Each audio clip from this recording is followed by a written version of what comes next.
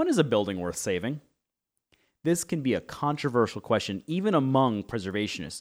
Greg Gaylor, the executive director of the Boston Preservation Alliance, joins us today to share his perspective on that very question. Greg has worked to preserve many examples of mid-century modern brutalist architecture like Boston City Hall. Should exposed concrete structures be preserved the same as 19th century estates? It's a brutal question, but let's talk about it on this week's PreserveCast. From Preservation Maryland Studios in the historic Podcast District of Baltimore, this is PreserveCast. Oh, my Maryland, oh, you're carrying my heart on your sleeve. You're giving me everything I want, making it hard to ever leave.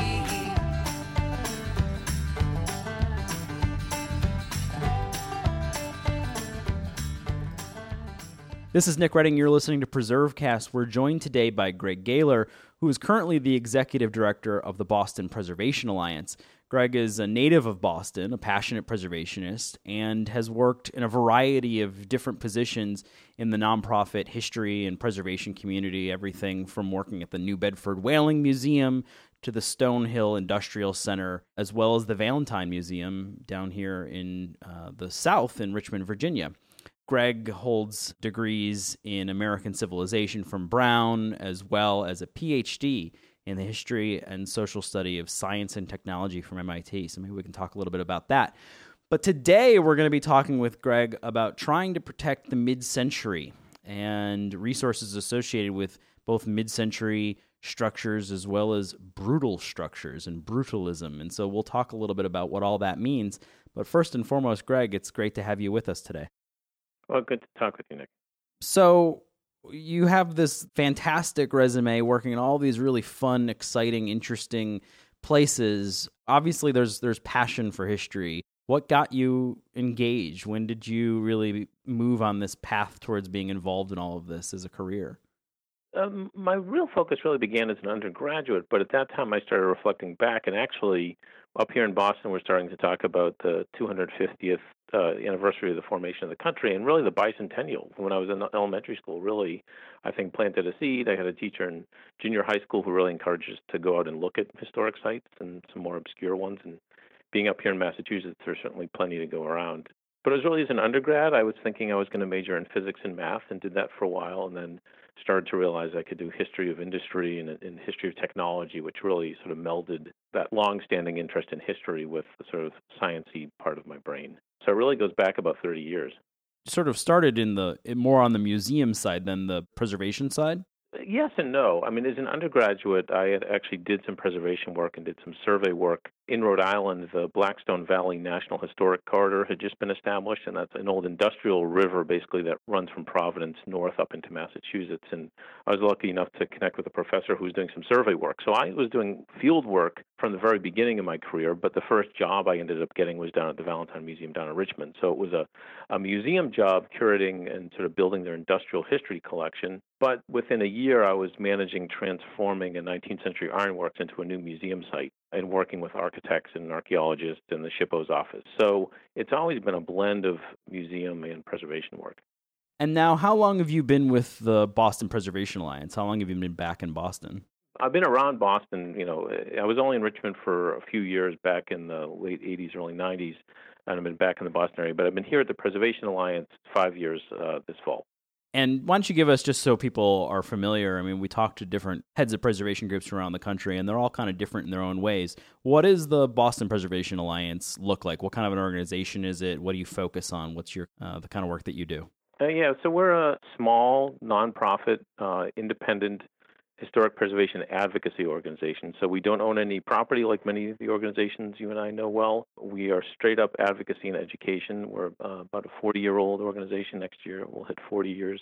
Small, I mean, our annual budget's only a little over $300,000, about 3.5 FTE for staff.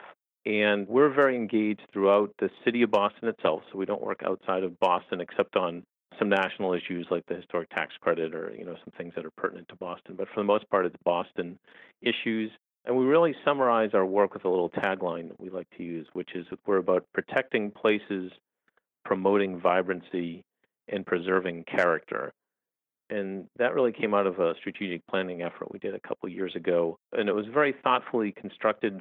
We like to say that we're not about stopping change in the city, but we're about thoughtful change. And how do you integrate preserving the unique things about the unique character of Boston that actually drive many of the successes here and the growing population here? How do you promote preserving those unique things while allowing the city to continue to evolve and grow? We have a fairly large board of 27, a very strong young advisors board for professionals 40 and under, and we're an umbrella organization. So we have 40 organizational members that are part of us that run the gamut from small local historical societies through many of the iconic Freedom Trail sites here in Boston, through some of the large museums like the Museum of Fine Arts. And we're supported by a very strong corporate network as well as individuals. We have 104 corporate members. And to me, that's really important because those include some of the largest developers and architects in the city, and it really signals that preservation is something for everyone, that we're not, crazy people trying to stop the city from changing, but that it's something that floats all boats for the success of the city. So that's a good segue into what we wanted to talk about today, because I think for a lot of people, when you think of Boston, they think of the Freedom Trail and these fantastic 18th and early 19th century resources, and you're certainly flush with those.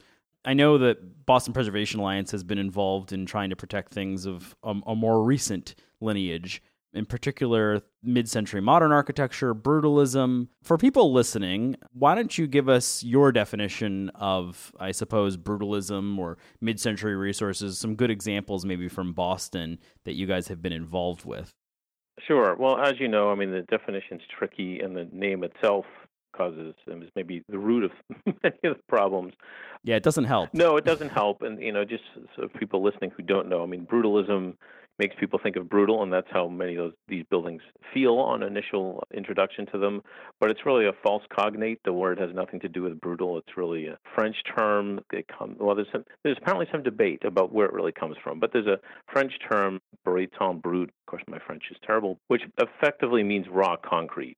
It's really about the fact that many of these brutalist buildings are concrete, raw formed, and you can see the form finish of the wood or however that was done. But, the origins of brutalism really go back to the 1950s, and Le Corbusier became popular here in the 60s. And I think these are buildings that are admittedly hard to love. They're often kind of cold. Many of them weren't 100% successful, and they do have challenges. And I think, we've seen here in Boston, particularly with our Boston City Hall, which we'll probably get into in detail, but it's a building that kind of had suffered a bit from a downward spiral, in that, people didn't like it.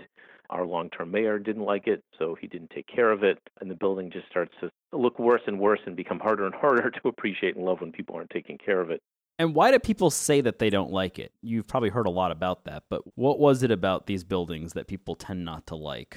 Well, concrete is not necessarily a warm and fuzzy material, unlike, we have a lot of brick here in Boston and a lot of wood and a lot of nice stone of various types. If you compare Boston City Hall to something like Trinity Church, designed by Richardson, which is very ornate and nice warm brownstone, it's very much apples and oranges. I think the other thing is the setting of many of these buildings. In Boston City Hall in particular suffers from the fact that it's surrounded by a plaza that's a large expanse of brick with really no support for it. It's an aspect of the design that didn't really work. It was never really fully completed as proposed. So sometimes there's a conflation of challenges with the building and challenges with the site. The buildings are very angular in many regards.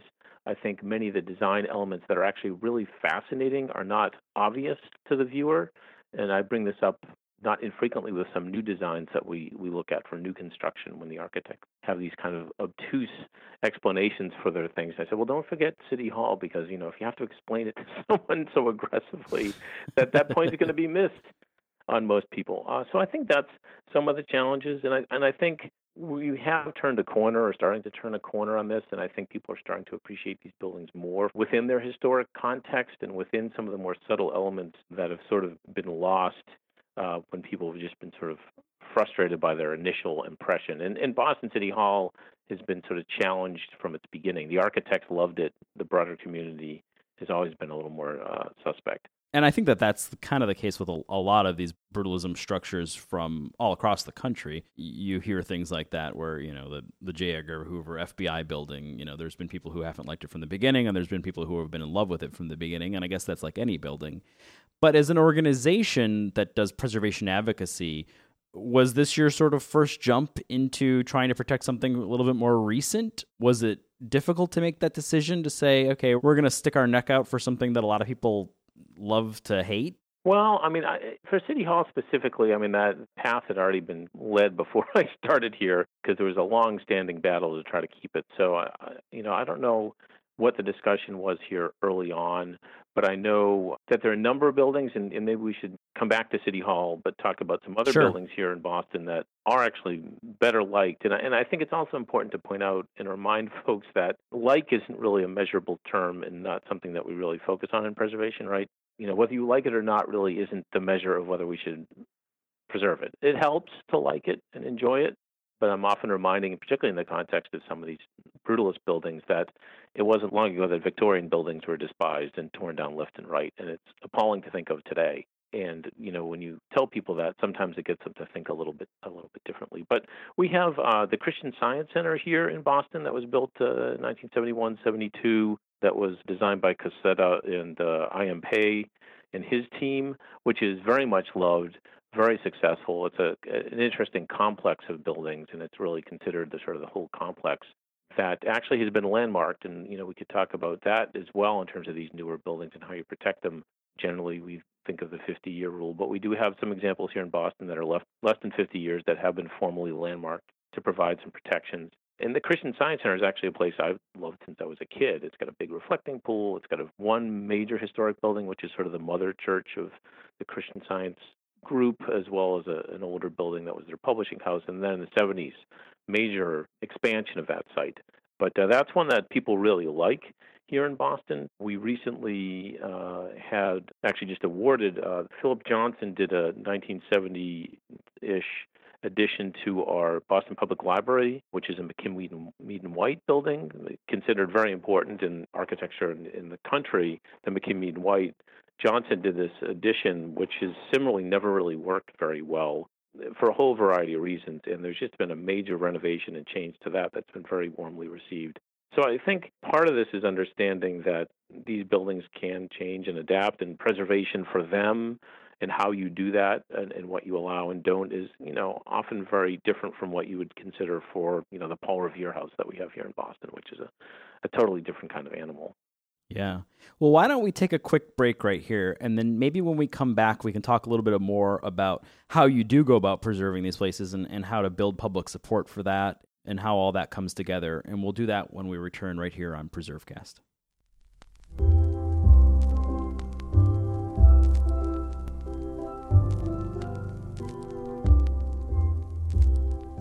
If you've been in a store or watched television in the last 2 months, you probably are aware that we are approaching Christmas. But as I record this, the Jewish holiday of Hanukkah is currently underway. Hanukkah celebrations in America have changed significantly from when the first Jewish settlers arrived in Maryland in the mid-17th century. Historically a minor holiday, Hanukkah gained new relevance in the American melting pot due to its proximity to Christmas. And I thought we could talk a little about the history of how Hanukkah came to be the way it is today. Also called the Festival of Lights, many of you are probably already familiar with the story of Hanukkah. It commemorates the victory of the Maccabees, a Jewish rebel group, against the Greco-Syrian king Antiochus IV. As the army entered the temple in Jerusalem and began reconstructing it, their leader, Judah Maccabee, ordered that the menorah, a sacred candelabrum, be lit. They quickly realized, however, that they only had enough oil to last a single night, and it would take 8 nights for more oil to be brought to the temple. In spite of this, the oil lasted all 8 nights, and the menorah was kept alight. The event was pronounced a miracle, and remembered every year thereafter through the holiday of Hanukkah. As more and more Jewish immigrants arrived to the United States, Baltimore being one of the largest ports, and attempted to integrate with local populations, they did all they could to preserve their own traditions while sharing in Christian American culture. For example, the traditions of gift-giving at Hanukkah developed largely in response to Christmas gift-giving. In fact, the idea of giving gifts on Hanukkah besides gelt, the traditional chocolate pieces wrapped in gold foil to look like coins, didn't really develop until the 1950s, when both rabbis and secular leaders in the Jewish community suggested gift-giving as a method of making Jewish children feel happy and proud of their heritage in a post-Holocaust world. Other aspects of the holiday developed to mirror Christmas as well. Hanukkah decorations became more prominent in the mid-20th century, with blue, silver, and yellow becoming popular choices to help brand the holiday. Similar to the red and green of Christmas, colors which themselves only became synonymous with the holiday in the 1930s, in part due to an advertising campaign from Coca-Cola. Anyway, if you're in the Baltimore area, you may still be able to see a more recent local Hanukkah tradition before the 8-day holiday ends on Wednesday the 20th. In McKeldin Square in Baltimore City, there's a 30-foot-tall menorah erected in honor of Esther Ann Brown Adler, as part of the Baltimore Hanukkah Festival, which has been lit every year since 2010. Anyway, that was a lot, and I better wrap things up before you guys get burned out and let you get back to PreserveCast. Do you have questions? We may have answers. If at any point during this podcast you've thought of a question that you have for us or maybe one of our guests, we'd love to hear about it. You can send an email to podcast@presmd.org, and we'll try and answer it right here on the air on the next episode of PreserveCast.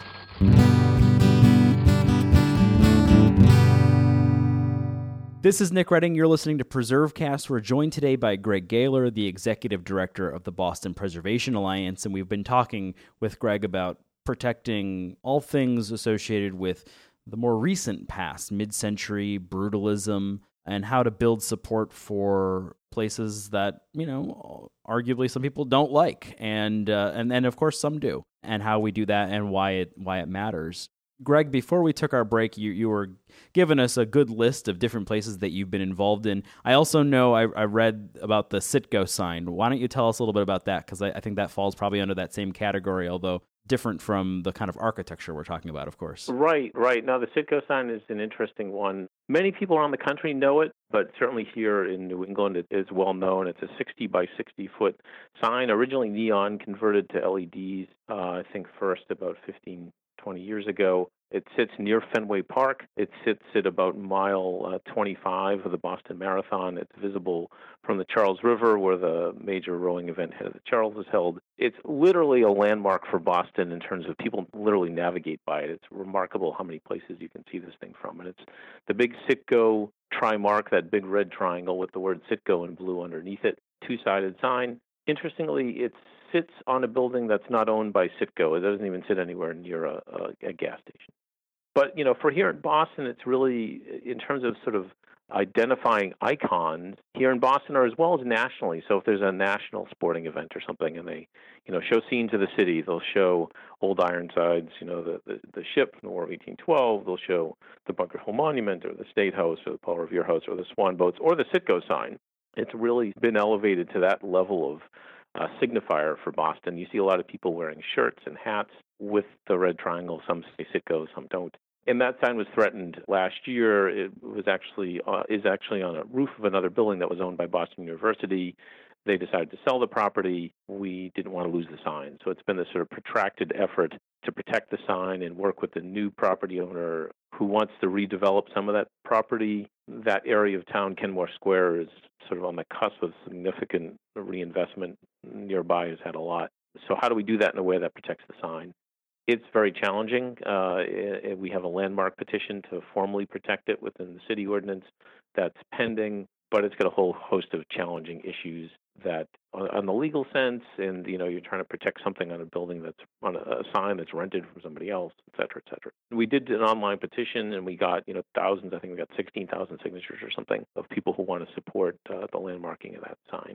Which is a fantastic story, and it sounds like it's to be continued there, so people can check in with the Boston Preservation Alliance to find out how that plays out. But I think the point that you just made there at the end, where you said there were 16,000 people who signed on, suggest that preserving these sorts of resources, whether they be an iconic sign of the more recent past or a building like the Christian Science Center, one that you were talking about, which is beloved, there can be a lot of support publicly for doing this kind of work. It's not as if everyone is opposed to the idea of protecting things from the mid-century or the more recent past. But I'm just kind of curious, to that point, What have you found that has worked well for the Preservation Alliance in terms of trying to save these places? What are some experiences that you've had that maybe you would offer to other people who are thinking about doing this in their own community and trying to protect a more recent resource?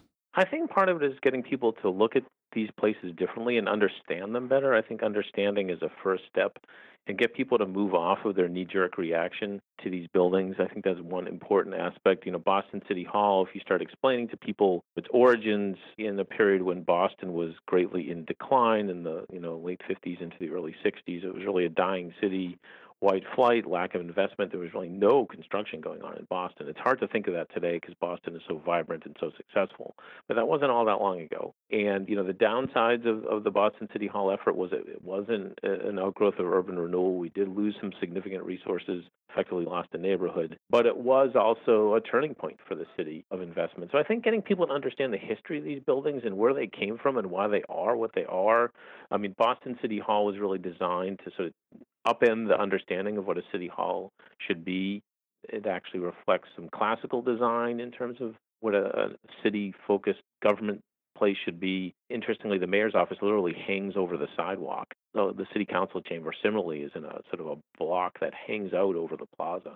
So getting people to understand these buildings differently, getting people to understand that oftentimes many of the things they don't like about them is a result of lack of care and lack of investment. And if these buildings were actually cared for and cleaned up, they would have a different perspective. And thankfully, here in Boston, with City Hall, with the change of administration, Mayor Walsh, who came in 4 years ago, was just reelected, actually initially campaigned on a continued effort to get rid of City Hall and to sell it and move city government somewhere else. And thankfully, through some means I understand and some I don't, some were economic, the realities of the building and its site, turned a corner and said, well, let's see if we can make the best of this building. And has been making some, with our support and encouragement, some incremental changes that have started to change people's perspectives. One was a lighting program. They needed to upgrade a bunch of the lighting. So they actually saved money by going to LED, but did some colored lighting scheme that's started to change some people's perspective. Some really inexpensive things outside the building to get people to engage with it differently. So some of them on some level were kind of silly, but they're cheap and have worked. Some artificial turf and some cheap picnic tables and Adirondack chairs that I think they bought from Home Depot. During the summer, there are actually people hanging out there having lunch. And if 5-6 years ago you said people are looking for tables and not able to find them at City Hall Plaza for lunch, they would be surprised. So there's been a number of things like that have helped. And then incremental investments, they just redid one of the major lobbies and made some changes that are making the building work a little better, look a little better. I think that's one thing I would definitely recommend is there a way to do some incremental changes, start to change people's perspective about their relationship with these buildings. I think that makes a huge difference. And I guess placemaking as well, which is kind of what you're talking about, which is trying to activate spaces around these buildings. And perhaps there was some aspect of the original design or the implementation of it that didn't quite work. And it's okay to kind of adapt and make that work a little bit better, like putting a picnic table in a formerly blank space. Right. I think placemaking is a huge part of it. I mean, I'll go back to the Boston Public Library piece. Also understanding that the context of these buildings has changed over time. When Philip Johnson designed this addition to the main branch of the Boston Public Library, the neighborhood in which it was located was not a place you really wanted to hang out. Now it's one of the most successful urban shopping areas in the country, very vibrant. But when Johnson did it, the windows on all the first floor were basically covered with granite plinths. They have these sort of granite walls because the library was considered a place to go and isolate yourself from the not very fun urban environment. Well, that's changed over time. And although the building was landmarked long before it was 50 years old, the landmarking recognized that some changes would need to happen, and maybe those granite walls could come down, and that's what happened. The building's been reopened. Its interface between that building and the historic McKim and White building was enhanced, and it's now hugely successful as a place for people to go hang out. There's a cafe inside. There's actually WGBH, which is based here in Boston, has a recording studio inside that's utilized. So changing people's interaction with these spaces. Part of the reason the Christian Science Center I mentioned earlier works so well is it is a great urban place. It was designed well from the get-go. Yeah, and I guess that kind of gets to your point where you're talking about how the Preservation Alliance sees themselves as a group that manages change well and trying to find the best ways to use place. And it's not just freezing everything in time. And so it is okay for buildings to adapt. Let me ask you, though, real quick, just because you've mentioned it a couple of times, how you have been involved or are aware of efforts where landmarking has taken place with a building less than 50 years. How do you make that happen? How does that work in Boston? Any insight on that process? Yeah, here in Boston, there's no formal 50-year rule within the landmarking. There needs to be either a public petition with, I think it's 10 signatures, or a landmarks commissioner can do it on their own. And the initial petition is a sort of summary history and justification of the landmarking. It doesn't necessarily, that initial filing had to be too detailed, but it has to be enough to convince the Landmarks Commission that there's a reasonable chance that this property will meet the standard, which I can talk about in a second. And if that's the case, they'll vote to accept the petition and send it for further study. The staff or a consultant hired by the staff do a detailed history and justification of why the property they consider landmark worthy and what the guidelines and criteria would be to landmark it, what specific aspects can't change, what needs to come back to the commission for review, what can be changed without discussion. The standards here in Boston, one of the most challenging ones is it has to have significance beyond a local level. So if it's just a sort of Boston-only significance, that's not enough. So it has to be, state, regional, or national significance. And that significance can be related to architectural design, people, events, a whole host of things. So we have some landmark districts and a number of individual landmarks as well. That study report has to then get accepted and approved by the Landmarks Commission. City Council has an opportunity to veto it, and the mayor has to sign off on it as well. So it's a process. It's a process, and it's a challenging process, in particular for districts. Districts have a different methodology. They need to be a committee. And then, districts then have to be managed by a district commission. So there's a sort of staff burden on the Landmarks Commission, and you have to get commissioners willing to serve. There are a couple of districts here in Boston that were actually created before that process that actually come down from the state level. So many people may know Beacon Hill, which shows up a lot in pictures of Boston, where the State House is, and the brownstones with the gas lights in front of them. So that was created in a different way, and Back Bay is another one. And are you pursuing any less than 50-year-old nominations right now? I think the Sitco sign is the only one at the moment.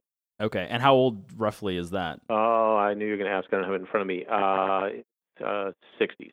1960s. Perfect. Maybe a little later. So it depends on how you date it as well. So 60s would actually be 50 years old. I think we're just hitting 50 years now. That was actually petitioned for landmarking about 20 years ago, and the landmark failed. I mean, it's come back. So, Greg, if people want to learn more about Boston Preservation Alliance, the work that you're doing in your city, how can they find that out? How can they get in touch? Well, they can certainly, the easiest thing is to go to our website, bostonpreservation.org. We'll actually see in the spring a new website, in part thanks to some funding from the Moe Foundation at the National Trust for Historic Preservation, but we will be launching a new website in the spring that will hopefully, the plan is that will actually allow people to see individual projects in our day-to-day activity more.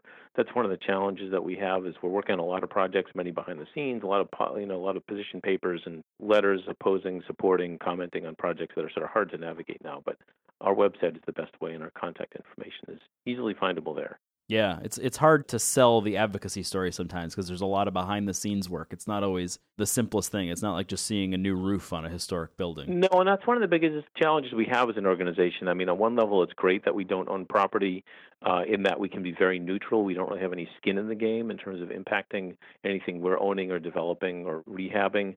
But it does make sort of the engagement and the fundraising a little harder because, the pretty pictures are a little harder for us to come by.